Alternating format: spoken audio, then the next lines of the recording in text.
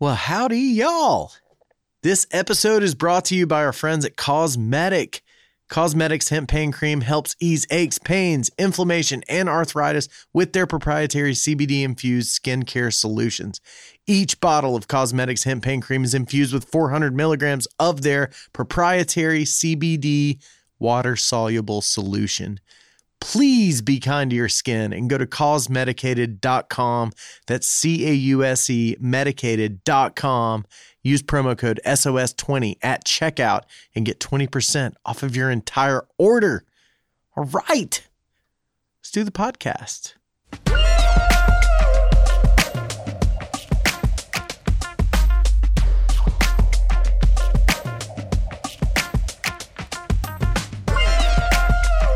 But welcome in, Scruff heads, Scruff curious people, Scruffy sympathizers. This is South of Scruffy Podcast. I am Ben Fields. This is my podcast. Thanks for being here. I appreciate it. I've got my friend Jandy on the show today. Jandy's a dear buddy of mine, man. He's a filmmaker, makes music, killer music, and he's one of the most well-rounded creators that I know. He can do it all. He shoots and he edits beautiful stuff for Patricia Nash, Sugarland's Moonshine, all kinds of stuff. His music hits hard, real hard. He kills it. I love everything the guy does, and it was awesome to finally have him over after a lot of talking about it. We finally had him in. And we've also been filming these podcasts lately. So if you just listen on Spotify or Apple Podcasts, move over to YouTube. Check that out. See what we're doing over there. We film these things, and you can find them on the YouTube channel at South of Scruffy. And if you're dying to support this podcast, check out our Patreon page at South of Scruffy on Patreon. That'd be awesome. That's what keeps the lights on here. That's how we support this thing and how we keep making it better by including video and all that other ancillary content that we put out. And the Patreon crowd is a bunch of studs who have pulled together to get their resources out there and to make the podcast a sustainable thing for us, and we appreciate it a lot. Those guys are the heartbeat of this thing, and they're the real ones to thank here. All I do is try to make the stuff that the scruff heads are trying to hear. Get involved in the Patreon thing if you're so inclined. I appreciate it. Let's do it. You ready to hear Jandy? You guys ready? I hope you love it. Here it is. This is me talking to my man, Jandy. We're doing the podcast.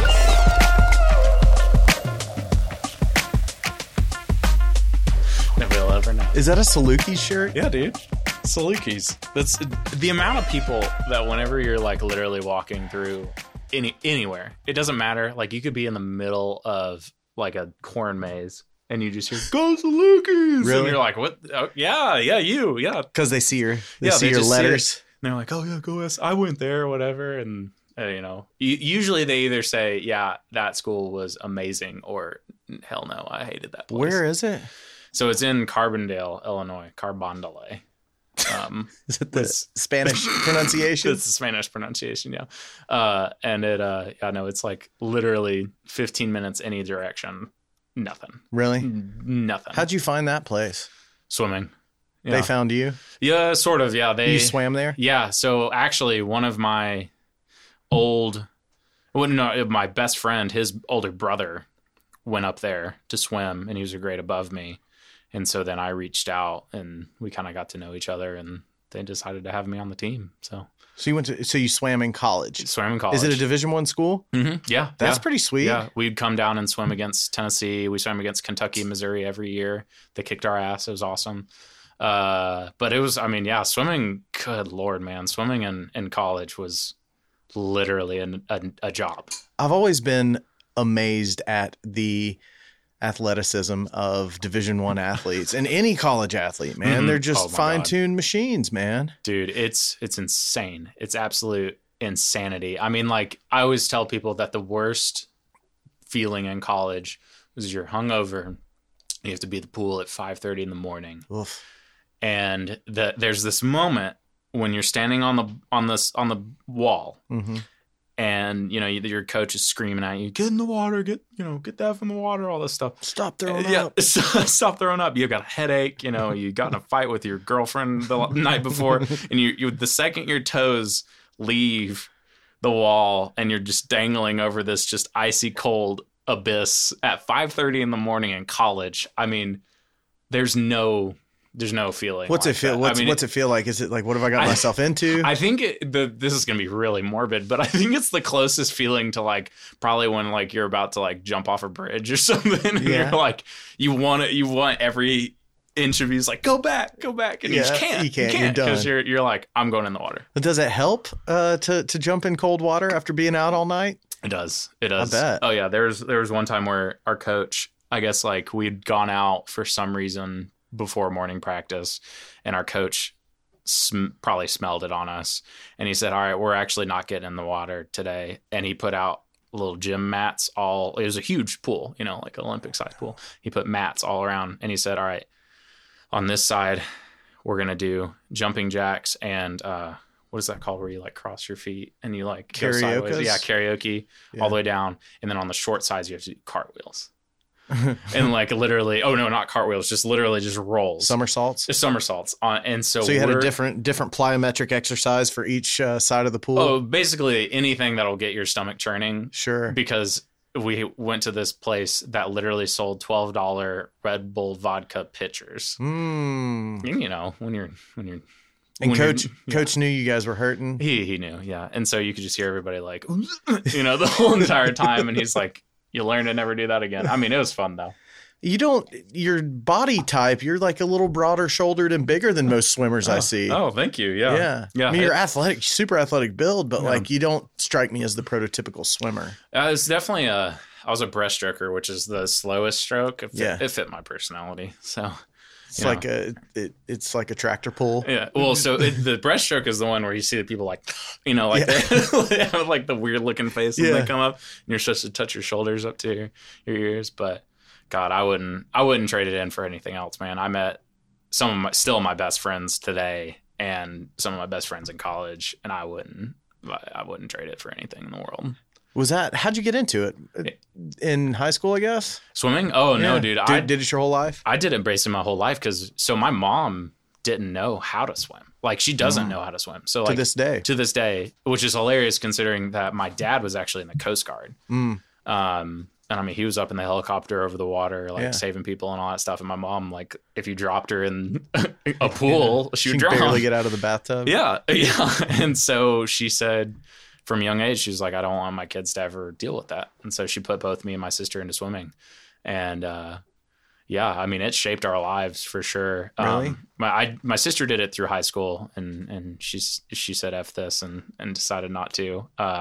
Bless her heart, I followed every single thing my sister did. And as you know, when you're a younger sibling, you just want to like do every single thing that your older sibling is doing. And so I knew I annoyed the hell out of her because she was like, I want to play tennis. And I'm like, I'm going to play tennis. She's like, I'm going to be in choir. I want to be in choir. But yeah, so swam my whole life, which was awesome. And then it got you through college, man.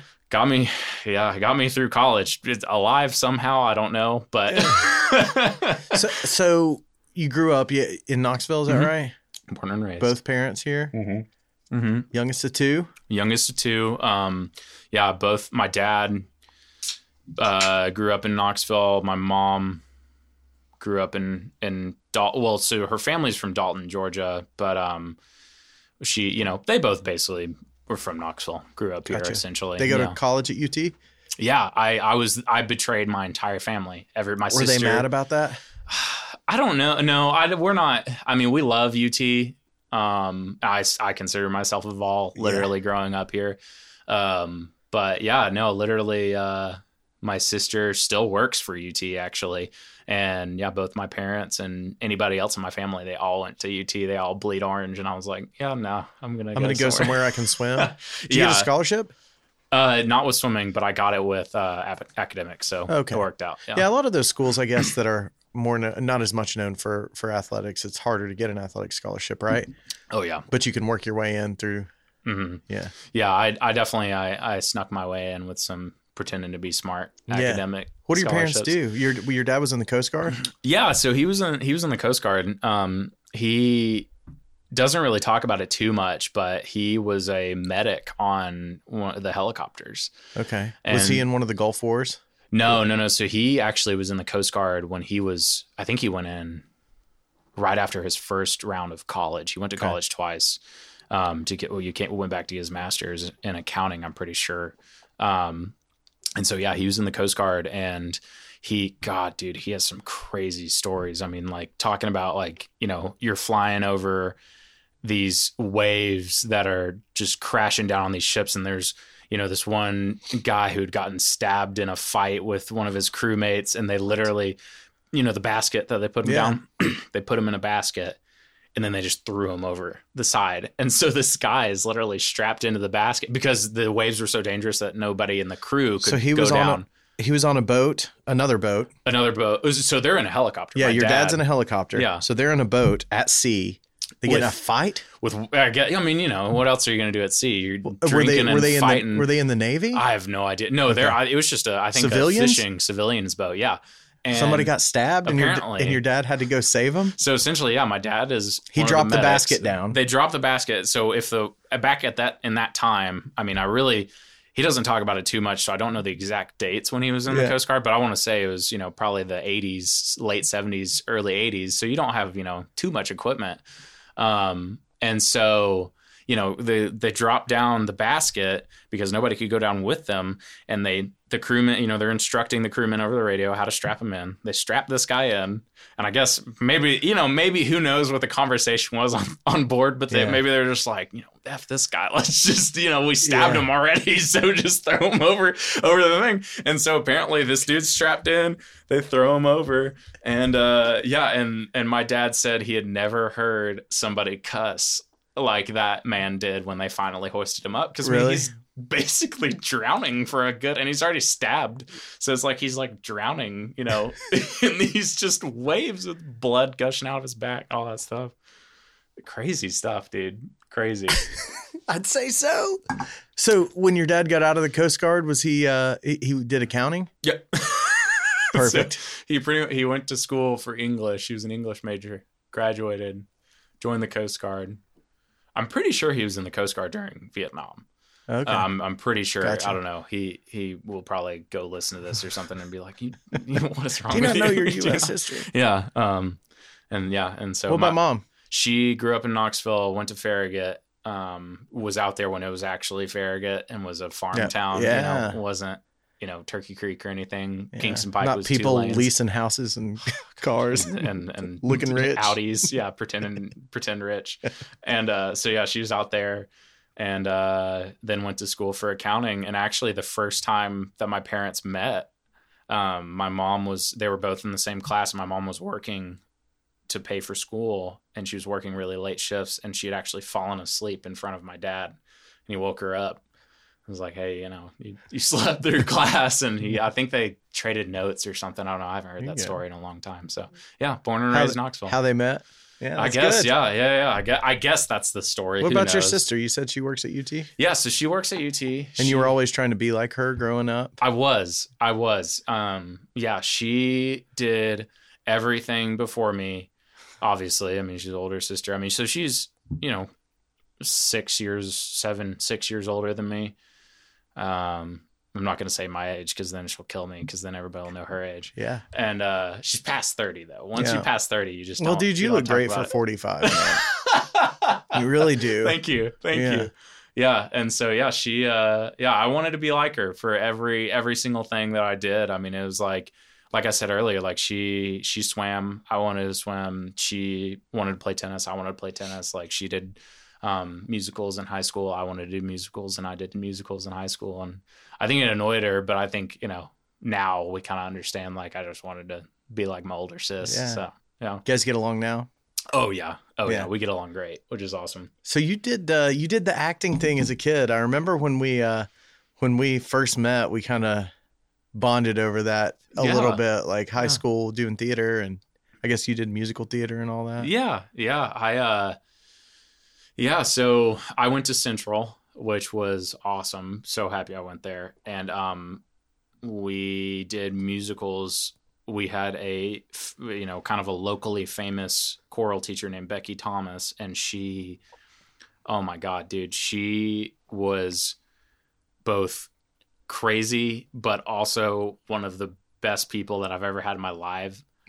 And she, you know, I mean, dude, we literally, for my senior show, which was Phantom of the Opera, we raised $65,000 as a high school musical theater. Yeah. Oh yeah. How'd you do that? So corporate sponsorship? We just went nuts.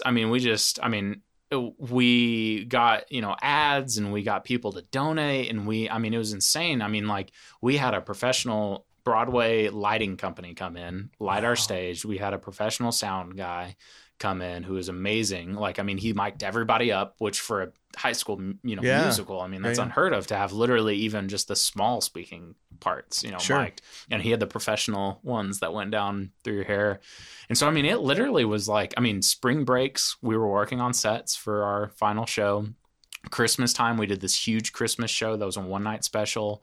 We performed at the Tennessee Theater multiple times. We actually had the fire marshal called on us because we packed out the Tennessee Theater so hard one year. That's awesome, man. I mean, it was so, the Central High School choir was just like this force to be reckoned with. And I mean, we're a public school in Knoxville, Tennessee, and we're doing this stuff, you know? I mean, it was, acting on those stages I miss it. To be honest, good Lord. Well, it's like being in the pros when you're an amateur, you know. Mm-hmm. I liken it, if you want to make a sports analogy, it's like these guys who play in college at, like, let's say University of Tennessee, and they play in front of, you know, 100,000 people every weekend, and then when they turn pro, they go to a small market team where, you know, now it's different, but you know, a lot of times NFL teams were only pulling 30, 40,000 fans. And it's like, I've already hit the big time. I hit the big time 4 years ago when I had people screaming my name. You know, buying me drinks or maybe not. They weren't buying them drinks. They're not allowed to. But allegedly. Getting, allegedly, But I mean, it was. Was it tough to come? Like, was it? Did you try to do any of that stuff in college? Did you try to to recreate the stage presence that you'd become accustomed to? Not really. I was actually a musical theater minor. I was a cinema and photography major at Southern Illinois. I had the three most useless degrees possible. I was a cinema and photography major. I was a musical theater minor, and I almost minored in philosophy. So I almost had the three, the key, you'll never get a job straight out of college with this, which clearly is not true. But you know how it goes when you're going into college. Everyone's like, oh, you got to be an engineer. You got to, do all this, real stuff. But no, I actually studied lighting in musical theater. Oh, cool. Which really helped me out, honestly. More stage lighting stuff though, right? Yeah. Oh, yeah. Yeah, I mean, where you're up in the rafters, doing all this crazy stuff up there, and wiring and like 32 different lights, and it's just an absolute madhouse. And you have all these musical theater majors that are the actors that are like screaming at you because you're getting in their way and stuff. It's just it kind of turned me off a little bit from it. Yeah, just a touch. Is that why you didn't continue doing it? Yeah, I think so. I think I kind of discovered that I liked being behind the camera just a touch more. Yeah. But I don't know. After the other night, that was pretty fun. Yeah. I talked about that in the intro to the last podcast. We shot a music video for Peak Physique. And you were part of the talent on that. Yeah. Yeah. Matt Honkinen drugged me in there. And it that was fun. I mean, I've done a little bit of acting since college, but like, I don't know, being in front of the camera, it's very much just like a hurry up and wait. I know you've experienced that. Sure. I mean, you went out to, I don't know how much you've told that story on here, I don't either, but I think I've told it some. Yeah. Going out to LA and doing that whole thing, I mean, it's a whole different beast, man. I mean, God, the things actors have to do to just be good. Yeah. I mean, you have like 30 or more sweaty middle-aged dudes just staring at you from behind a camera and with lights. And they're not looking at you because you're pretty. Yeah. They're looking at you because they're trying to see if that eye light is just right or if that fill is a little too harsh. Yeah. Yeah. Or is this exposing their physique a little too much? Or is this, and that's the thing is, or literally like, oh, you can see your pimple. Like, I mean, that's stuff, I don't know how many people know that, but when you're behind the camera, I mean, especially with models, I mean, God, I feel bad for models sometimes when we're shooting. I feel bad for myself for being so judgmental. I hate it. I hate that I you do have too. to be. I hate that you get something in your ear and they're like, hey, can you watch that mole or something? You're like, Yeah. what? How? We just scrape it We off. talked about this the other night about having some client on set one time who talked to our talent. He wasn't, he was our client. He wasn't directing or anything. And he walked up to the talent. He was like, "Can you suck in a little bit?" And it's like, please don't say that. Please don't say that Please don't to say our that talent. to a human being. Oh my who's God. already nervous. Oh God, yeah. So Yeah. it takes fortitude to be in front of the camera, and it takes, it takes, being able to be rejected. It takes being able to be judged and not care about it. Yeah. It's kind of, I think those people are some of the hardest working people in show business. Oh, absolutely. And especially from an emotional intelligence standpoint, and just being able to deal with all the drama, all the stuff. God, dude. I mean, just literally we had, I've done a lot of shooting for anybody listening who doesn't know. I've done a lot of shooting for Patricia Nash, and they are a handbag company, and we shoot a lot of models, and we're out there shooting summer when it is Winter, literally winter, and you can see the goosebumps on their arms, and the thing is, it's like we all care, but it's just like we want to get the shoot done, we want to get the right products in, we want to get all this stuff completed, but I mean, half the time we're like, okay, we gotta take a break, we gotta put them inside or keep them You're warm. putting these people through hell. Yeah, literally. Yeah. I mean, that's the thing that I always remind my friends when they, talk about modeling, how easy, I wish I could be a model and all that stuff. I'm like, dude, it hasn't been January, 28 degrees outside, and you're in a sundress sitting on a couch, Sure, trying to act like you're happy and sunny. yeah. And the thing is, the camera will tell if you're not. Yeah. And that. God. And we're gonna have to redo that take because we saw your breath. Oh yeah, know? Yeah. It's like literally like we can see your goosebumps, or we can see that your teeth are chattering, and it's just like. And on the opposite God. side of that, that same model, come the dog days of summer, July, they've got a flannel shirt on doing Christmas outside. Oh my God, dude. Yeah. You're asking them to wear tweed, and you're in the middle of nowhere, Tennessee, on a horse farm, and it's just like Super hot, uncomfortable. God, dude, modeling is insane. Do you think it makes you a more empathetic director when you are working with talent that you have been in those shoes before? Absolutely. I think that in our industry, especially, that anybody filling one of the major roles should do one of the other major roles. Director should try acting at some point, a producer or a director should try editing, but also an editor should try being the director or the producer, I think you and I have talked about it a ton, just kind of how in Knoxville, you're kind of the jack of all trades, you have to know and how to do everything. But yeah, I think having that empathy for those other positions is so important to make yourself a better creator, for sure. Yeah, I think so. I think so too. And I think we are kind of uniquely positioned to be able to play in those sandboxes when we want to here. And if you're a director, maybe you can direct DP something, maybe you shoot it yourself too. Yeah. And that's helpful. Yeah.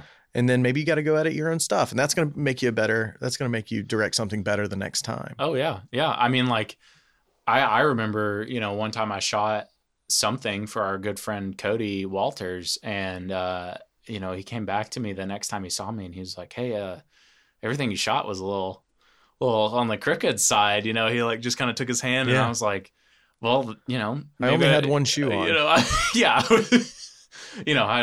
had 6 beers, but I mean, stuff like that, it's like you need to know that, and you need to know those things in order to really, really better yourself. You can't just hop on set and just be a good director immediately, which kind of segues into, I think, our good friend Michael Underwood. Man. God, man, I was thinking about him today, knowing that I was going to come on here and talk, and I was like, I don't know how the two of us couldn't talk about him.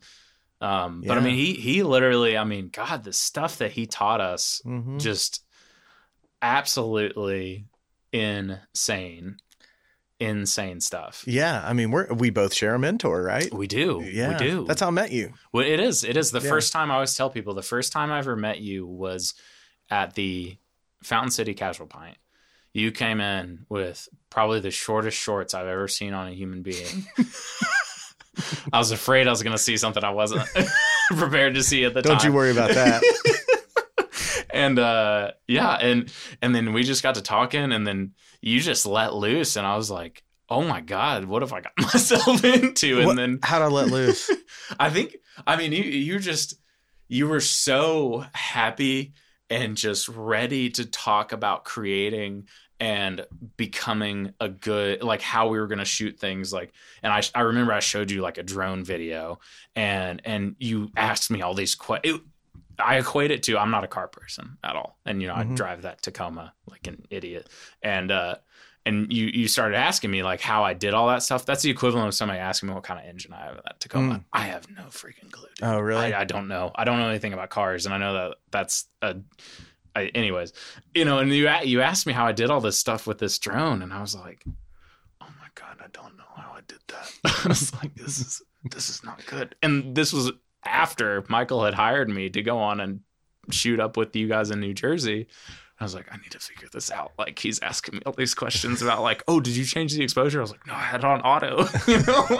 like you were like, oh, did you, that was cool. I was like, oh my God, I was just flying it and I pressed record. It was pretty.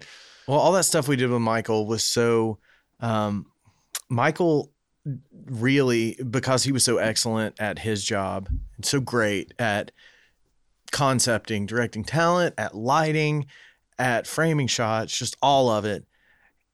He expected everybody to be as serious about it as he was. Mm-hmm. And so there was a lot on us working for him to really have our shit figured out. Oh, yeah. And to be on top of our game. Yeah. Because the last thing you'd want to do is let somebody down who's out there, making their dream happen, which every project we worked on with him was the most exciting thing he's ever worked on in his life. Mm-hmm. Yeah. I mean, like we shot I don't know if you were on this one, but we shot a dental shoot of literally just for their website. And it was like, I thought we were on, like an Oscar-winning film set, you know, which is great. I think that's a good way to look at things. But I remember having this conversation with you about like disappointing him, and there was just one time that like I got a call, and that was the thing is I love him to death. He would call you literally at like 9 or 10 at night.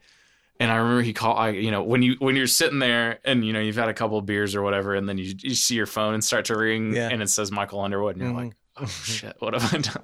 This isn't going to be good. This isn't going to be good. Yeah. And he called me, and it was right the night before a shoot, and he was like, and he knew me as Joseph. And he was like, Joseph, I just wanted to let you know that you put the wrong lens cap on the wrong lens. You put the 45 on the 85. He said, I saw these beautiful clouds outside on Gay Street, and picked up the wrong lens. And I pulled over, and I grabbed my camera, and I thought I was grabbing the 85. And I get out there and I run, and I go, Joseph. And he's whispering it to me, saying, Joseph.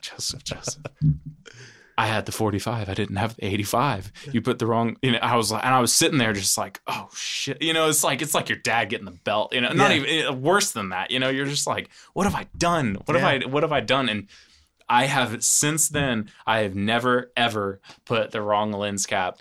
I mean, that's the great thing about it. It makes him sound like a hard ass, but he's the sweetest, kindest man in the world. And just German guy. Yeah. Right? Yeah. Just super German. Oh yeah. I mean, like, this is the thing, and this is how you do the thing, and you do the thing right. Yeah. You don't do it wrong. No. Why would you do it wrong? That's ridiculous. Well, how could you do it wrong? Yeah. Like how would you possibly do that wrong? And I mean, I remember that New Jersey shoot, my very first professional shoot. And for anybody that might be listening that is going into anything new, trust me, nobody knows what the fuck they're doing. Because everyone thought I was like this amazing second AC. I remember these two guys, you probably remember them. They were sitting there, they're huge New York guys. And they're like, you're our second AC? And I was like, yeah. And he was like, all right, can you go change this SDI cable out in Video Village? And I was like, I mean, you would have thought they were speaking, German Really? to me. I was like, I mean, I knew what Video Village was, and I sort of knew what an SDI cable was. I was like, it's not an HDMI cable. It's something else. And I got up there. It was luckily up away from everybody. And it took me like 15 minutes to even just find a cable that was free. Yeah. And then I was just looking at all of them, and none of them had labels on it. And I was just like, oh my God, what am I doing? And then meanwhile, I'm just like, I know Michael needs me down there. Like, I'm doing something wrong. And I click it in, and I go back down, and I told the first AC, I was like, all right, I got the SDI plugged in for you. Mm-hmm. And he didn't even just care. He didn't. I think it went in one ear, one out the other. He forgot that he even told me to do that. Yeah. Well, people probably, because working with Michael, like, people met him and work with him and just assume that anybody associated with him is a rock star. Yeah. I mean, I was 18. No, not 18. God, no, I was older than that. I was fresh out of college. I was fresh out of college, so I was 21. Mm-hmm. I was a youngin', so I came out of college 21. And I made the mistake. I played into Chris Durfee's hand the night before, and Chris Durfee, Mark Lewis, and I got absolutely hammered outside of the hotel, the hotel restaurant. And I was like, oh, this is normal. And then next thing you know, it's like 5 a.m, waking up. And I was like, oh my God, I got like 3 hours of sleep and I don't know what I'm doing. Yeah, those, sometimes you get on the road and you just have a little too much fun. Yeah, I got swept up in it. But Chris Durfee's been on the show before. That was great having him, just because he's worked on so much stuff and knows light like it's a second language. Dude, it's amazing. It's lighting incredible. For film. He's one of those guys that, like, you could probably communicate with Durfee with just noises out of your mouth. You could be like, and he'd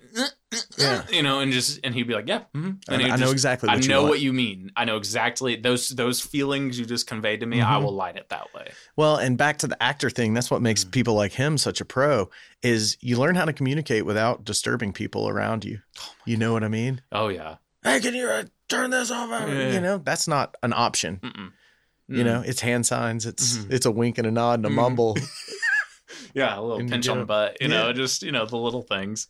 Dude, not long after that, when we were working on that stuff, you got back in front of the camera and you made a video that went pretty viral. Yeah. And I was, and it reminded me, I was like, I forgot he was an actor, because this is good. And it was a great piece of work. Thank you. Too. Thank you. And I'll set it up, I guess, a little bit. Tennessee football was having a year where they were playing great in the first half and then losing the game in the second half. Mm-hmm. And meanwhile, DirecTV was running these commercials that were like, I'm Peyton Manning and I can throw touchdowns. And I'm Skinny Legs Peyton Manning and I don't know what to do. And I have cable. I have cable. Yeah. Right. One of them had DirecTV, one of them had cable. Yeah. And you kind of spoofed it. Yeah. So, I got the idea while I was actually scrolling on a game thread on Reddit, and somebody posted the comment, and they were like, I'm first half Tennessee football and I'm second half Tennessee football. And a lot of it stemmed from, I remember I went to the Oklahoma game with my dad, who, like I said earlier, went to UT. Yeah. Huge UT fan. And this was the last UT game he ever went to in person, because I'll never forget it. Went to overtime. Was it the rain delay year? No? I can't remember, but it was the year that Baker Mayfield was playing. Somebody threw a interception in overtime, and it was the most heartbreaking, because we were about to beat Oklahoma. It was huge, heartbreaking. And I remember seeing my dad, he like covered his face and he sat down just after they threw the interception. The game was over. And I knew at that moment, I was like, this is probably the last UT game I'm ever going to go with my dad. Yeah. Anyways, so it was the day after a Florida game. It was the same season, and we were supposed to beat Florida, and we lost in the second half.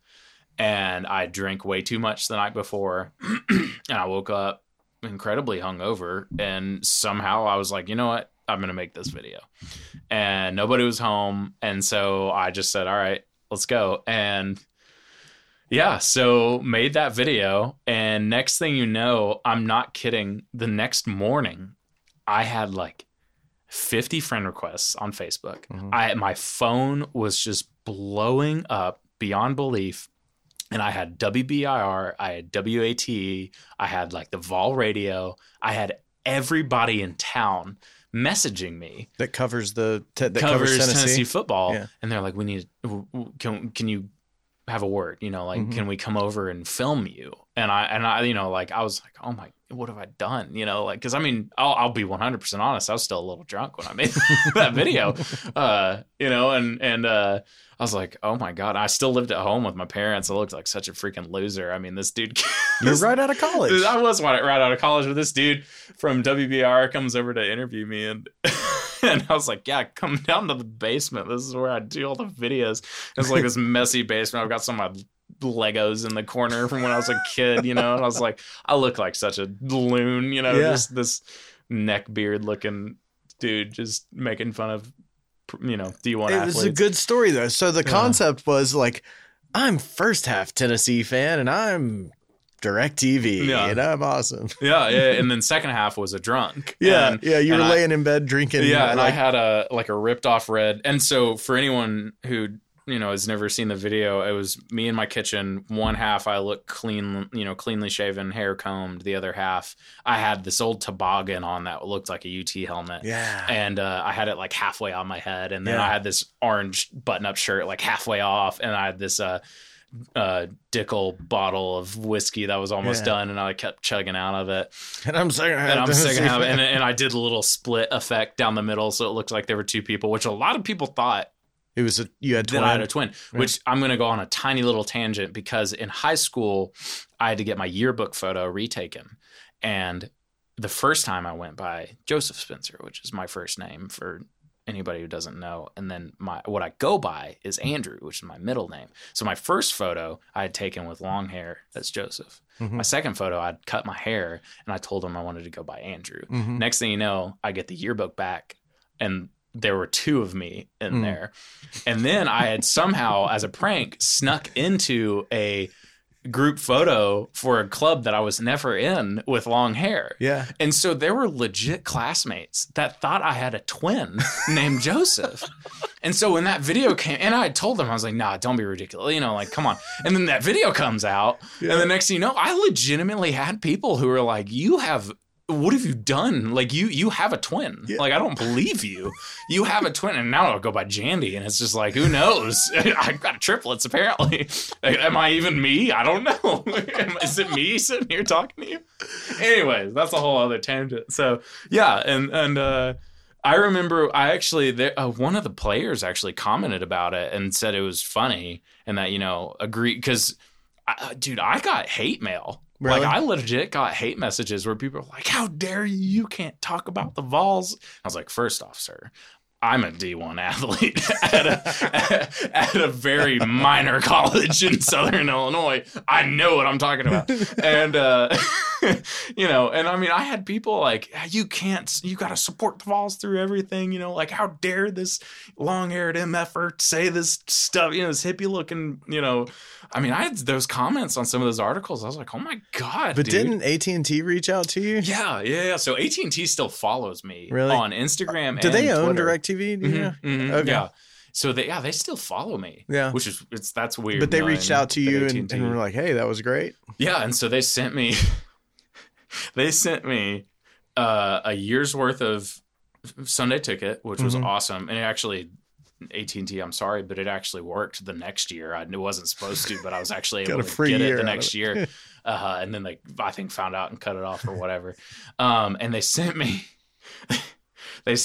gold Beats headphones, like the Ultimate Studios, but they're gold. Like Chad Johnson? Like Chad Johnson. And I like a dumbass, I went to the gym wearing those things, and everyone's just sitting there staring at me like, look at this douche canoe, like, just wearing his and then they're like, holy shit, it's second half UT fan. Yeah. And so that following weekend we played Arkansas, lost in the fourth quarter, and I wore the same outfit that I wore for the video to the game, and on the way there I had this lady driving a taxi like stop in the middle of Gay Street, and she rolled down the window, and she said, "You're that dude from that video. Oh my God, that was hilarious." Like screaming at me in the middle of Gay Street. And my friend Zach was with me. He's like, "You have to take that off right now." Yeah. He's like, "You cannot wear this." I was like, "I'm going to wear this." He's like, "No, please don't."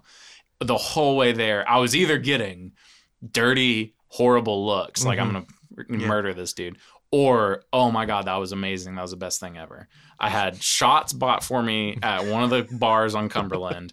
Like, I had beers bought for me. I had people taking pictures with me. Like, it was one of the most surreal moments of my life. It's like being famous for a week. Yeah. It was amazing. I mean, because that was it. That was it, because it was over after that next week. I was like, okay, maybe I could go to the next home game and wear the same outfit. Yeah. Didn't work. Well, thank God you're not still riding that wave. Oh, I am. I still a little bit. Come on. Have you guys ever seen that? It was a regional viral video, guys. Well, so we after all that, you continued to work with me and Michael a little bit. I didn't let the fame get to my head. I stayed. Thank you for coming back and ACing for us. But what happened after that? What all did you and Michael do together as a duo? So you guys went to Europe and shot something at some point. Yeah. So we went to. Like we said earlier, he is one of the most amazing gentlemen that you will ever meet. The most amazing gentleman. Yes.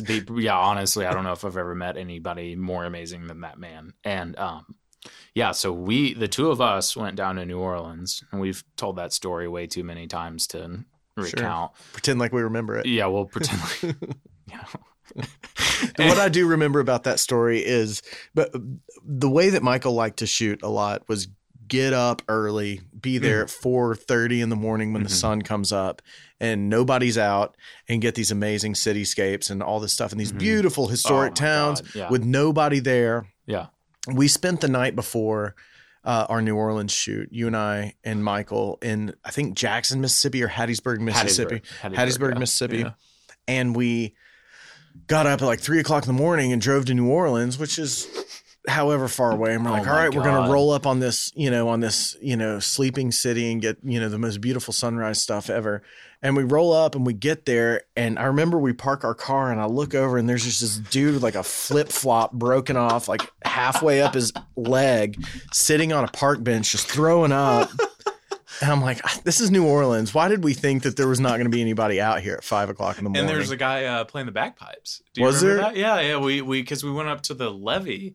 And there's a guy like standing on a statue playing bagpipes. I mean, can you imagine being that dude with the flip flop halfway up his leg? Yeah, and I'm trying to sleep, man. Dude, this is my fourth night at it. Yeah, I remember Michael being a little disappointed with that trip, because it was like, man, everywhere else we've gone, we roll up, we get this amazing stuff. First thing, nobody's out, and we get to New Orleans, the party's still going, man.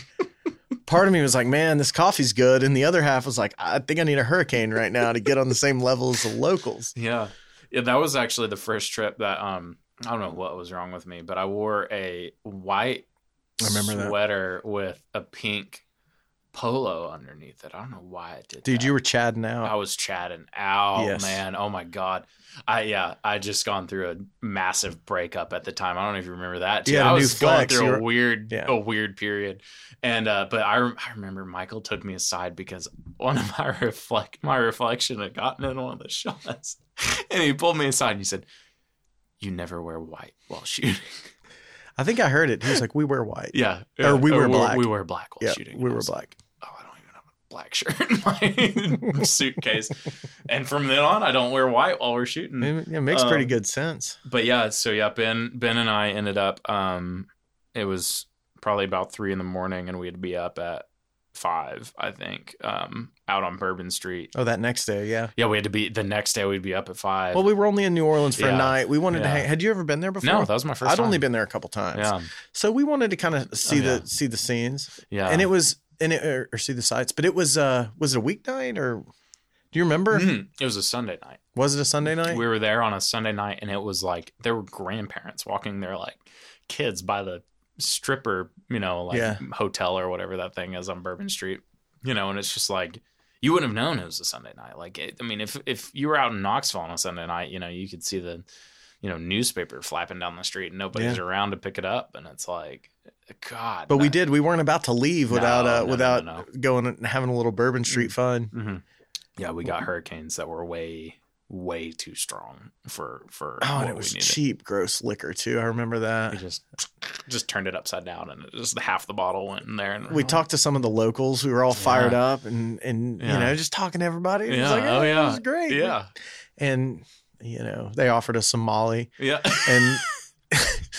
No thanks. I got to work tomorrow. Yeah, the guy that offered us the Molly also was running a hot dog stand. Was he? Yeah, he was running a hot dog stand. He's gainfully employed. Maybe he was on the Molly and he thought he was running the hot dog stand. Who knows? But that was God Almighty, I'll never forget that was my first time there. The only thing that I really remember from that next day is having my straw.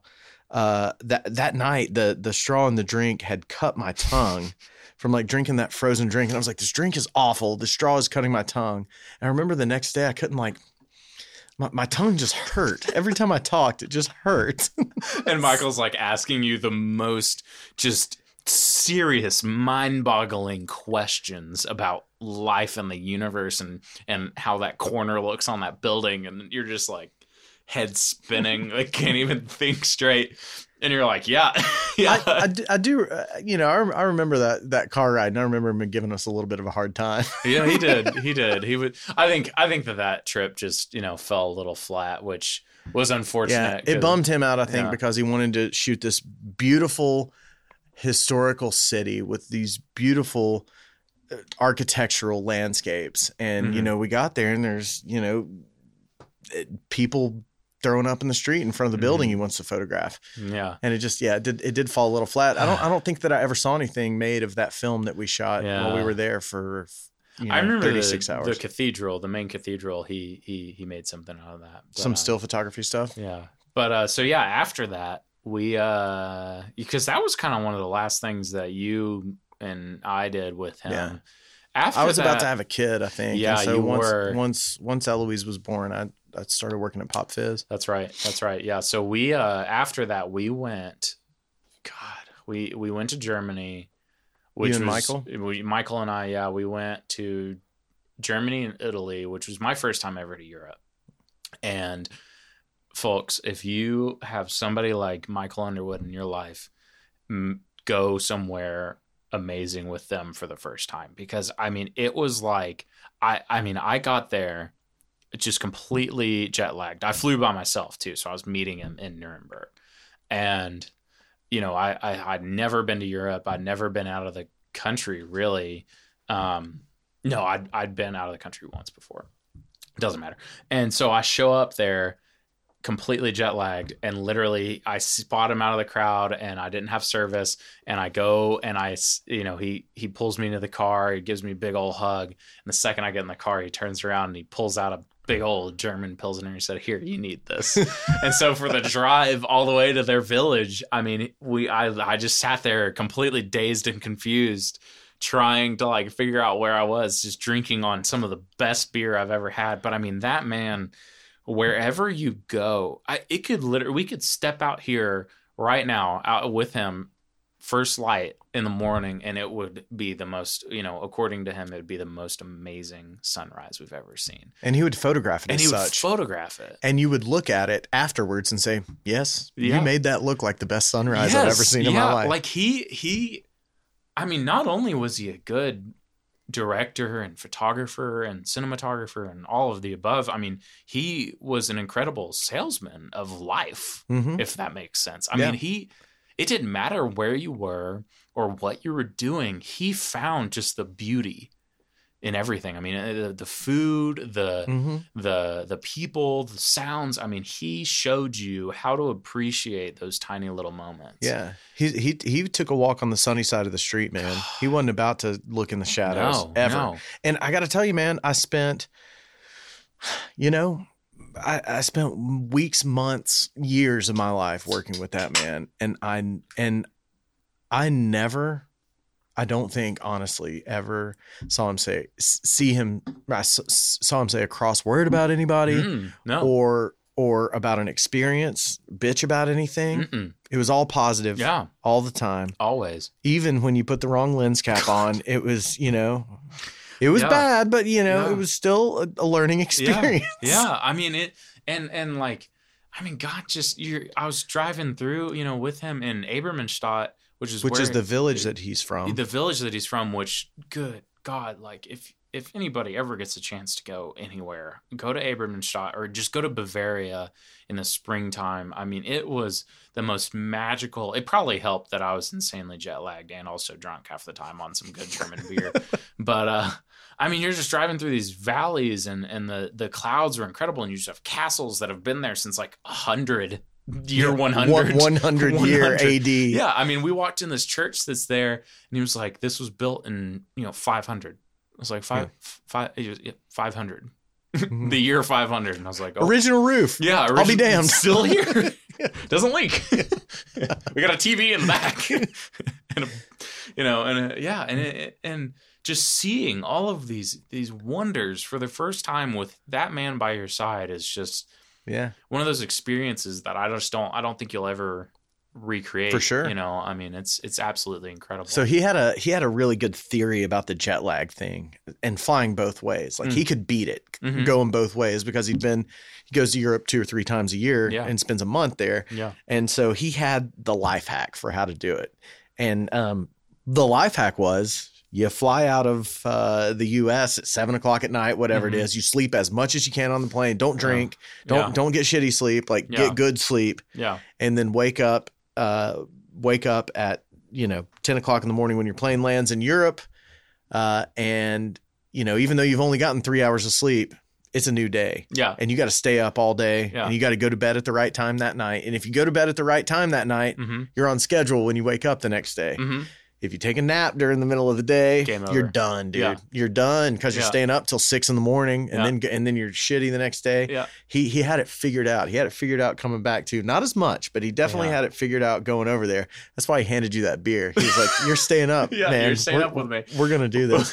Which I still go by that. I've actually ever since that trip, I have made it a effort. Obviously COVID has put a little bit of a damper on that, but I've made it an effort to be out of the country every single year. Really? At least once. And I did that up until 2020. 2020 was my first year that I wasn't out of the country at least once. Was the Patricia Nash handbag stuff? Is that how you got over out of the country? God, I can't even just talk about how lucky my life has been, and just the opportunities that I've had with both Michael and also with Patricia. I mean, I've gone to Italy 4 times now. I've been to Germany twice. I've been to Paris now. All on work trips. Almost all on work trips. I went to Oktoberfest with my friends in 2019, which was just have you ever been to Oktoberfest? No. I've only been to Germany a few times and it never lined up. I'll say it was one of the best things that I'll never do again. Really? It was incredible. I mean, you see some things that you wish you didn't see, but you also see some things that you tell all your friends about. Of course, everybody there is just there to get absolutely as drunk as possible. And so you get to just see some beautiful, beautiful implosions and explosions of the human race. And I always tell everybody, I know this is such just a millennial way of life, is like, go do something, see something, go somewhere that makes you do it, even if you think you're going to regret it. Yeah. Literally go and see this beautiful world. And I think that's something that Michael has instilled in me, I think, go and wake up for the sunrise. Like I made all my friends in Italy, they hated me for it, but we were at this beautiful Airbnb on the coast. And so we need to wake up for the sunrise. Where were you? Do you remember? We were in Cinque Terre, where, the 5 villages along the coast. And where you can't drive? There's no cars on the, yeah. you just like walk from village to village. Yeah. Well, so you could walk or you can take a train. But we had found this Airbnb that we thought we were going to get murdered at because it was like in the middle of nowhere. And then it turned out to be one of the most amazing places we'd ever been. And we were only there for one night. Like it had a pizza oven. Like it was, I mean, you know, if you're on the coast and you've got a pizza oven, but like I told all of them, I was like, I'm going to wake up for the sunrise. You guys can obviously sleep in, but I suggest you do it. And we all woke up and we all just sat there silently, just watching the sunrise over the ocean. I guess it was the Mediterranean Sea, and God, just unreal. I mean, that's one of the most unreal, beautiful places that you see in photographs. I've never been. People photograph the shit out of it though, and it's beautiful. It's incredible. I mean, Cinque Terre, like it's one of those that is literally set up to be a destination. You know, like you can go there for a honeymoon, you can go there for a work trip, you know, all that stuff. Yeah. So what about the Patricia Nash stuff? So Patricia Nash makes like handbags and other leather goods, right? Yeah. And does all the leather come from Italy? Yeah. So I've actually gone with her to her tanneries that she gets the leather from. And I mean, talk about somebody who knows what the hell they're talking about. Her? Yeah. Yeah. Like it's incredible just watching her work and how she can just feel a hide and know, you know, from the feeling of it, like, no, that's not going to be good. Yes, let's get 100 of these, or, you know, whatever. Really? Yeah. Like tactily, she can touch a piece of leather. Can just touch it, look at it, and she's like, yes, this is going to. And she even looks at ones that are damaged, you know, where a cow was, you know, when it was alive, went up and got scratched by, you know, a fence or something. Yeah. Calls a character. Yeah, she's like, this would be good with my heritage collection or whatever, you know. I mean, she's one of those women that when you're sitting, I find myself sometimes when it's the two of us, you know, after our company has left or whatever, or you know, somebody's gone to the bathroom and it's just the two of us sitting across the table. It's like I want to ask her every single question in the world about everything that she knows, and it's like you just can't come up with the question that you feel would fit that time. Yeah, there's perfectly. too many of them. There's too many of them, you know. So yeah, it's been absolutely incredible. So what do you do for them? So I shoot mostly video content for them for their lookbooks, because they, you know, release a new collection every single quarter. And so I shoot video content at their photo shoots, and then I also will shoot smaller time photo shoots, you know, like kind of the smaller leather goods or like their men's line. I shoot all of that, but I shoot a lot of video content. I shoot a lot of their travel content that they put on their website. Oh my goodness, I think I just knocked something over. But no, it's a really good time. The trips that we get to go on, the experiences we get to have, I mean, it's absolutely unreal. You know, I've used that word a lot, but well, her stuff is everywhere, right? I mean, it's an internationally recognized brand. Oh yeah, it's so she's in Macy's, she's in Dillard's, she's on all of the shopping networks, she is all over the internet. I mean, the thing is like, it's hilarious how you will mention her in Knoxville and not too many people really know who she is. But then you'll go like Carbondale, for example. I was up there for an alumni event and we were at a restaurant. And while I was in that restaurant, I saw 4 of her handbags with individual women. That were all separated. And it's incredible. My aunt came up here from South Carolina and bought a handbag. Oh, yeah? Yeah, from her. And she knew who she was. She knew about her stuff. And you're right. Like, it's funny that there's that you're not as locally recognized as you are internationally. Yeah. And I'll tell you what, that bag my aunt bought 6 or 8 years ago looks just like she pulled it out of the box. Yeah, still going strong. I mean, that's the thing is, it's like, if you would have told me when I was a freshman in college, which, you know, any freshman going into film school, and I'm sure you can attest to it, we think we're going to be the next Steven Spielberg or something. Yeah. If you would have told me that I would be shooting fashion, you know, or moonshine, I said, no, you know, I'm going to be in Hollywood making movies. But honestly, the short form stuff, I love it. I like short form too. I like it a lot. I like that you can in a very micro way build a big world. Mm-hmm. You know, you don't, it doesn't have to be a part of a 90-page script. It can be just some big idea that happens in 30 seconds or a minute. And it can be something that you don't have to shoot for 6 months. Yeah. You just have to, plan it for a couple weeks or a month or whatever, and then go shoot it. And you can bring these big ideas to life in a way that is kind of, I don't want to say low stakes, because the stakes are high with a lot of that stuff, but it from a continuity standpoint, it doesn't have to be a part of something bigger. It can just be something awesome that happens kind of in a vacuum or in a smaller scale. Yeah, absolutely. And to me, like that really is where short form makes it for me. Yeah. I dig it. Absolutely. I mean, I think that being able to work on something and, for like a month or 2 months or even literally a week, and then you move on. I mean, I think that really keeps your creative juices flowing in a way that, unlike where if you work on a feature film, you're working on it for 6 months to 2 years and you see the same thing over and over and over and over and over again. Well, what about Sugarlands? Do I have any Sugarlands over there? I had some. No, I should have brought you some. Man. I had Brent Thompson brought over some of that. Is it called Ramblin' Man? Is that what it's called? What's it called? Roaming Man. The Roaming whiskey? Man. Oh, yeah, he brought me some of that, and he gave it to me. I was like, "Thanks so much, man. I appreciate it." And then and I loved it, of course. I finished the last little bit during the election last year. But when he brought it over, I had it over there, and people would come in and be like, "How did you get that?" I was like, I don't know what I have. It's great. I love it. Yeah. It's delicious. And they're like, dude, you have no idea how lucky you are to have a half a pint or a pint. It's like 375 milliliters, I think. Yeah. Of that whiskey right there. God.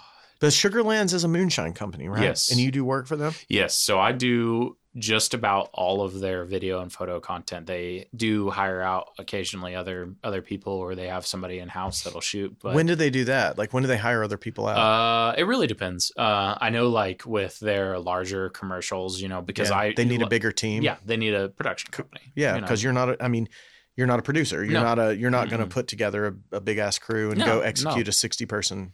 No, I mean, I have in the past, but it's been difficult. But I mean, that's what I pride myself in, is that I'm a one-man band. They can kill it. Oh, thank you. I appreciate that. Thank you. And it's so I shoot most of their video. Let's just say basically all of their video and photo content, except for a little bit of it. And you talk about literally switching gears between shooting fashion and then shooting moonshine. It's I mean, the best way to describe it is one is fun and the other one is really fun. Really? Because, I mean, you're sitting there shooting, don't get me wrong. I mean, going to, the beach and shooting models and all that stuff, like, I have an absolute blast. But I mean, when you're sitting there shooting this, moonshine in the mountains, like, it's going to end up being a good time. Yeah. Like, you can't have a bad time with that. And the thing with moonshine is I have a couple friends out of New York and Washington, D.C., and they will come down to Knoxville. They have literally made Knoxville their destination for Thanksgiving because their families don't really celebrate Thanksgiving or they're not able to travel. And so for the past 3 years, they will come to Knoxville. To see you? Well, so they went to college with my best friend.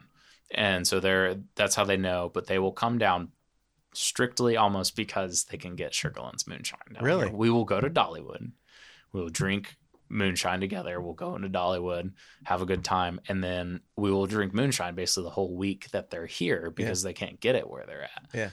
And I mean, I just have to tell anybody, you got to try it. Like I know you've had it. I mean, it's this just, I don't know the best way to describe it. It makes sense why all those moonshiners and all those videos you see of moonshiners, they're so happy while they're drinking it because it's literally happy juice, man. I mean, like whiskey's good, like, vodka's all right, like all that stuff. But moonshine, good Lord, that stuff just puts you on a whole nother level. So moonshine became illegal because people didn't pay taxes on it, right? Mm-hmm.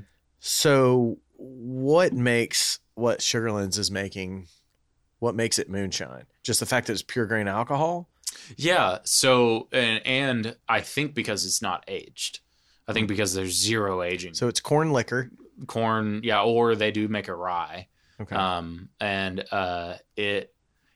It's I think, and their head distiller might kick me in the head for saying this, but I mean, I think like it's because you literally can make it, distill it, and put it in a bottle. Yeah. And that's it. I think that's why the Roaming Man is probably a little more sought after because it is aged, right? It's aged 2 to 3 years, I think. In oak staves probably, or oak barrels or something like that. Yeah, they get their barrels out of Louisville. And oh my God, man, I got to tell you, like I've tried some of their, I can't really speak too much about it, but I've tried some of their other Roaming Man, like flavors essentially that they're going for, or other products that they're going for.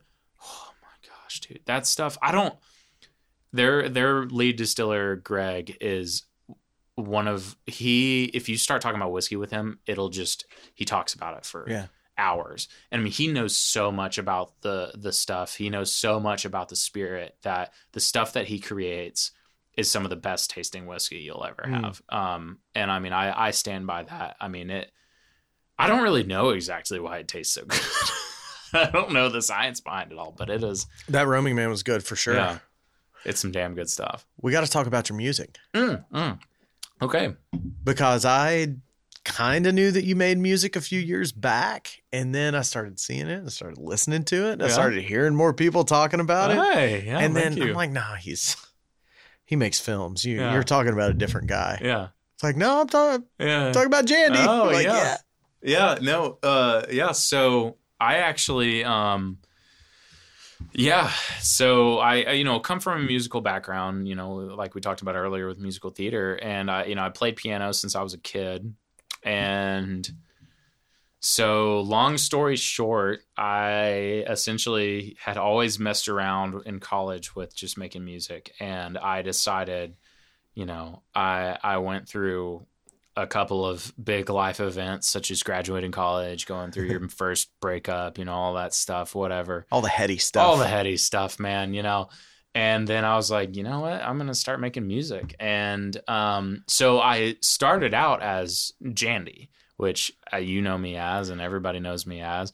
And that was my kind of my homage to sad boy, post breakup, post, alcoholic, like, sad, just poor me, like that kind of stuff. And it was great. It was one of those things where I needed to get those feelings out in some form or another, and being able to just create these sounds on a computer that, like you're making these sounds that like humanity has never heard before. I know that sounds kind of like pretentious in a way, but like pretty awesome. You're literally, I mean, that's the thing that I love about electronic music is that it doesn't matter. Like nothing matters. There's no rules in electronic music. I mean, you have your purists in electronic music, and as you do in any genre, but with electronic music, you can look up videos on YouTube of somebody farting into a microphone, and then they turn it into something that you bop your head to. Right. And as ridiculous and just asinine as that sounds, I think that's incredible.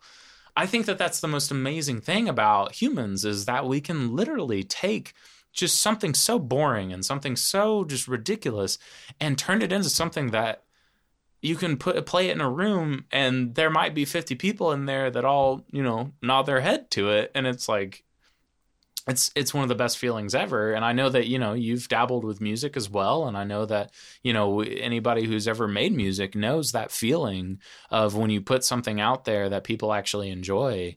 It's a good feeling. It really is. It's a nice way to just kind of communicate with other people. When did that happen that you first felt like people were grabbing your music? Well, so I guess I left out a little bit. I did Jandy as a project, and was that the first thing you really did? That was the first music that I really did. And then I made a mashup of 2 electronic songs a couple of years ago, and that is this all in Ableton? Yes, yeah, okay. yeah. I make everything in Ableton, all on my laptop, all self-taught with that kind of stuff. YouTube tutorials, getting bored and just playing around. And I made a mashup that blew up on SoundCloud. And I mean, it's sitting at like 100,000 plays on SoundCloud right now, which I mean, I was just like, oh my God. For something a guy made in his basement, that's pretty good. For something that I made in my parents' basement. Well, next to his Legos. Literally next to my Lego. Dude, I still build Legos all the time. My mom got me a Yoda. A little Yoda. A baby Lego. Yoda? No, like the actual Yoda, figurine. It's like this tall. I need to work on that. She's like, happy 45th birthday. Here's some Legos. Go make your Legos. sad boy music, you loser. She'd never say that. Anyways, so yeah, I did Jandy first, and then I discovered that I was like, you know what? I really want to make like hardcore electronic music. And so I started going by the alias of Spence, which is SPNCE. Because which is part of your last name. Part of my last name, yeah. Last name Spencer. As a missing a vowel or two. As a rebellious youngin, I had to do something along those lines. And I actually just a couple weeks ago released a track under a label. I had a single release, under a kind of small time electronic label. But that's baller, dude. Yeah. So what's the name of the cut? It's called Don't Fall. Okay. And it's funny because I'm sure Sam can attest to it. You send out demos and you've got a couple that you're like, oh yeah, this one's going to be the one. And it was literally the one that I hadn't worked on that much. Like it was like the one that you cared the least about. Yeah. Like it was one of those, I was like, yeah, I'll send it along too. Cause why not? It's probably because you didn't overwork it. I think so.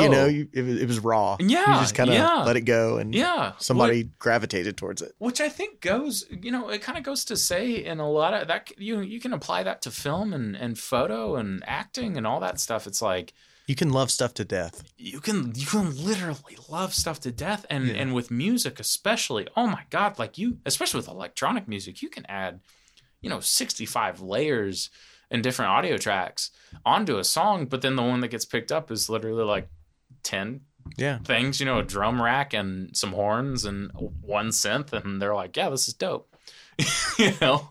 And so I played a live stream as well as Spence. It's really heavy electronic music, and I made some visuals for it, which are also very incredibly heavy. I don't suggest watching it sober. I think that it is best enjoyed, with a free mind. I started kind of going down the Spence path, and that's kind of where I'm running into an issue where I'm like, all right, this kind of has a little bit of ground underneath it, really? This is, it's got, I had a release with the label. I've had talks about, going when things get back to normal, playing some shows in other cities. And that's awesome. It's a weird feeling. It's like, that's kind of what I was talking about. Like when you have people come up to you and, message you on Instagram or message you on wherever and say like, hey man, like we like what you're doing. Like we would love to hear you live. And you're like, what? No, you don't understand. This is a thing I just do for me. No, this is something that like I just go, after a long day, I go sit in my office and I just, boom, boom, make this weird beat. And then I'm like, all right, that was cool. And then put it up on SoundCloud and they're like, yeah, this is great. And you're like, okay, this is not what I intended. Well, it's so funny that as a creator, you continue to make this stuff that just for some reason people love it, whether it's a DirecTV parody video or a music track with a sweet drop that people are loving. Yeah. So I actually think whenever I'm making mixes, I literally, because what I really kind of got my start on with electronic music was I was making these mixes called I made that mashup, but I was making these mixes called the drunk mix. And so when I was living at home and I would sit at home and I would drink and then I would just DJ. And then I'd put them up on SoundCloud. For yourself? For myself, essentially. Yeah. And then I would, I got to the point where I was like, I'm going to put these up on SoundCloud. They're like 30-minute long electronic mixes. And the next thing you know, they're getting 5,000 to 10,000 plays on them.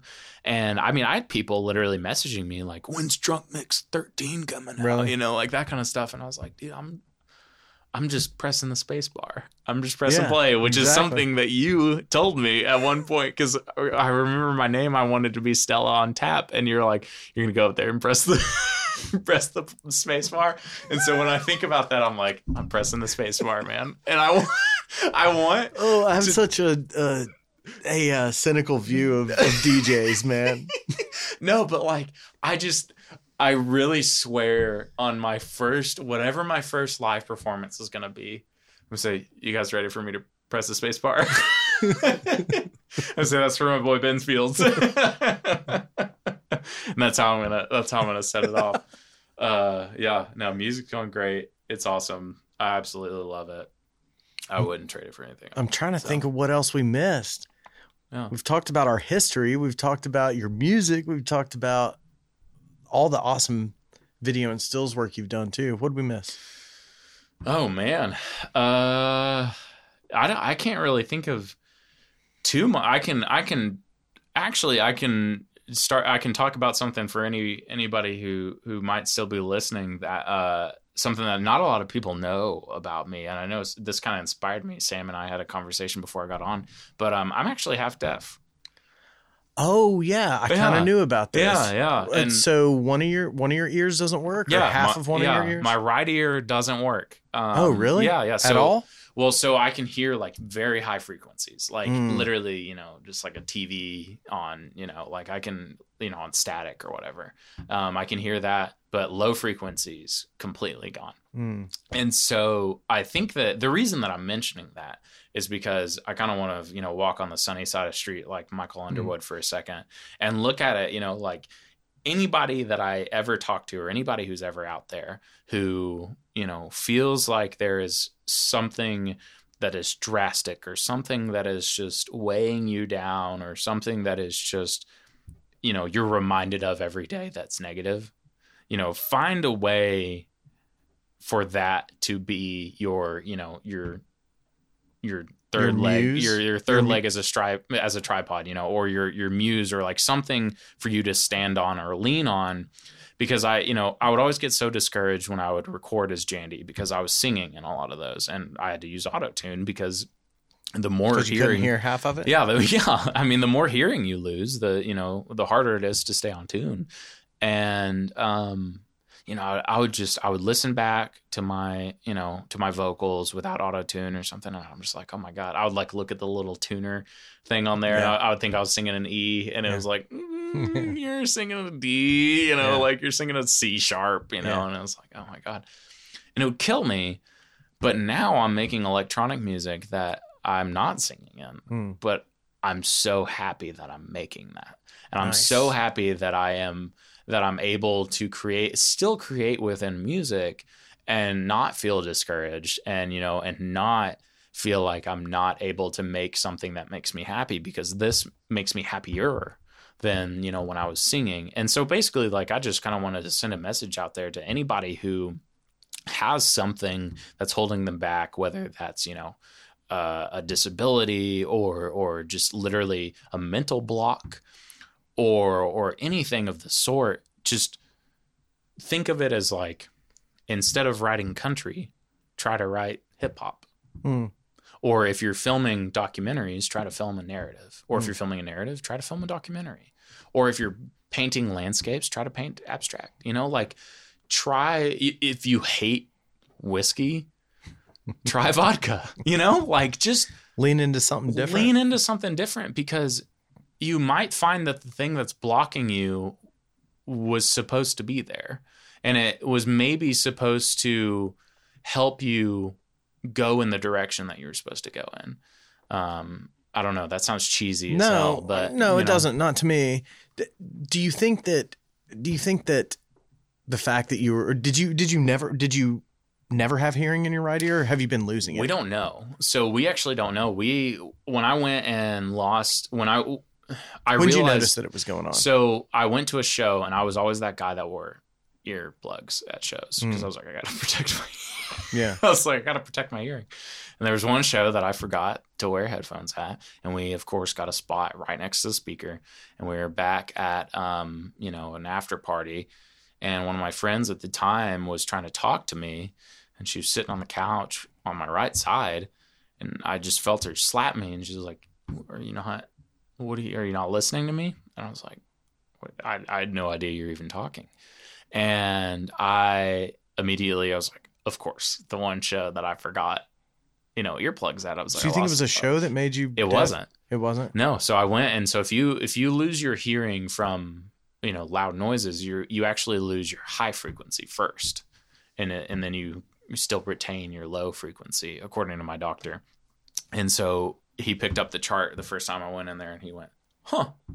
Because, you never really see people that come in with low frequency hearing. And so it's actually a disease that I have called otosclerosis, where it blocks my bones from moving in my ear. It's calcium deposits.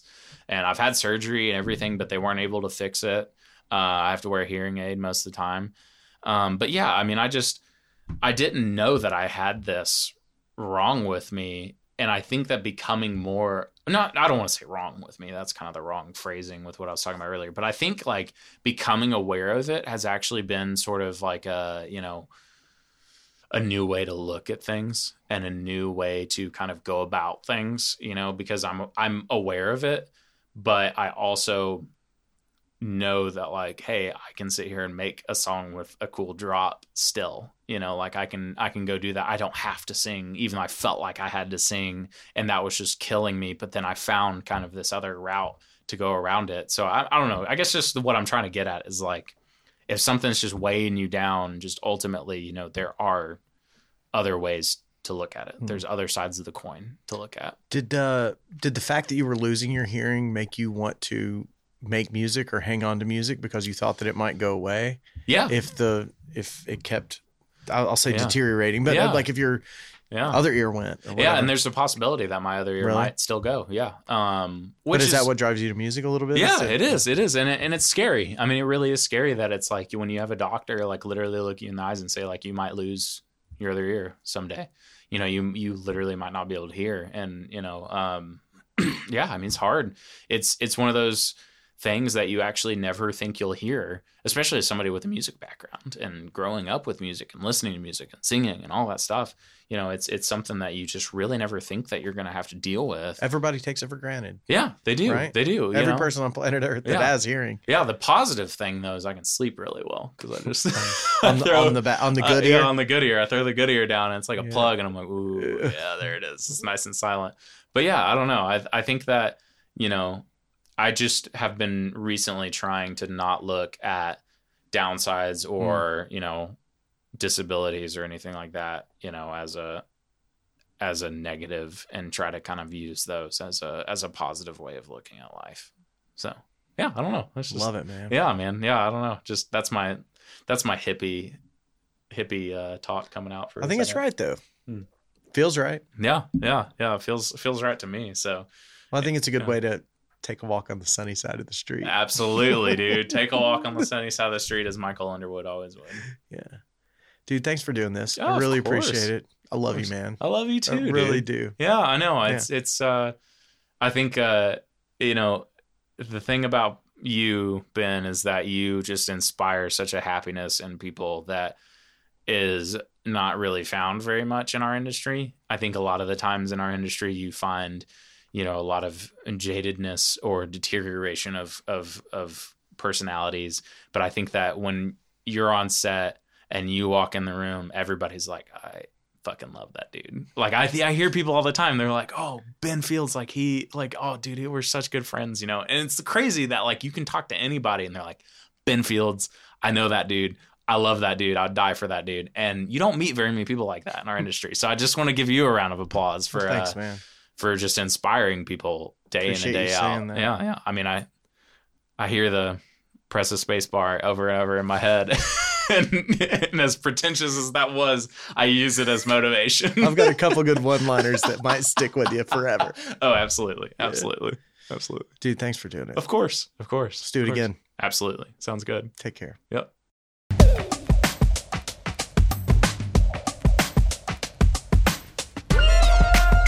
Whew.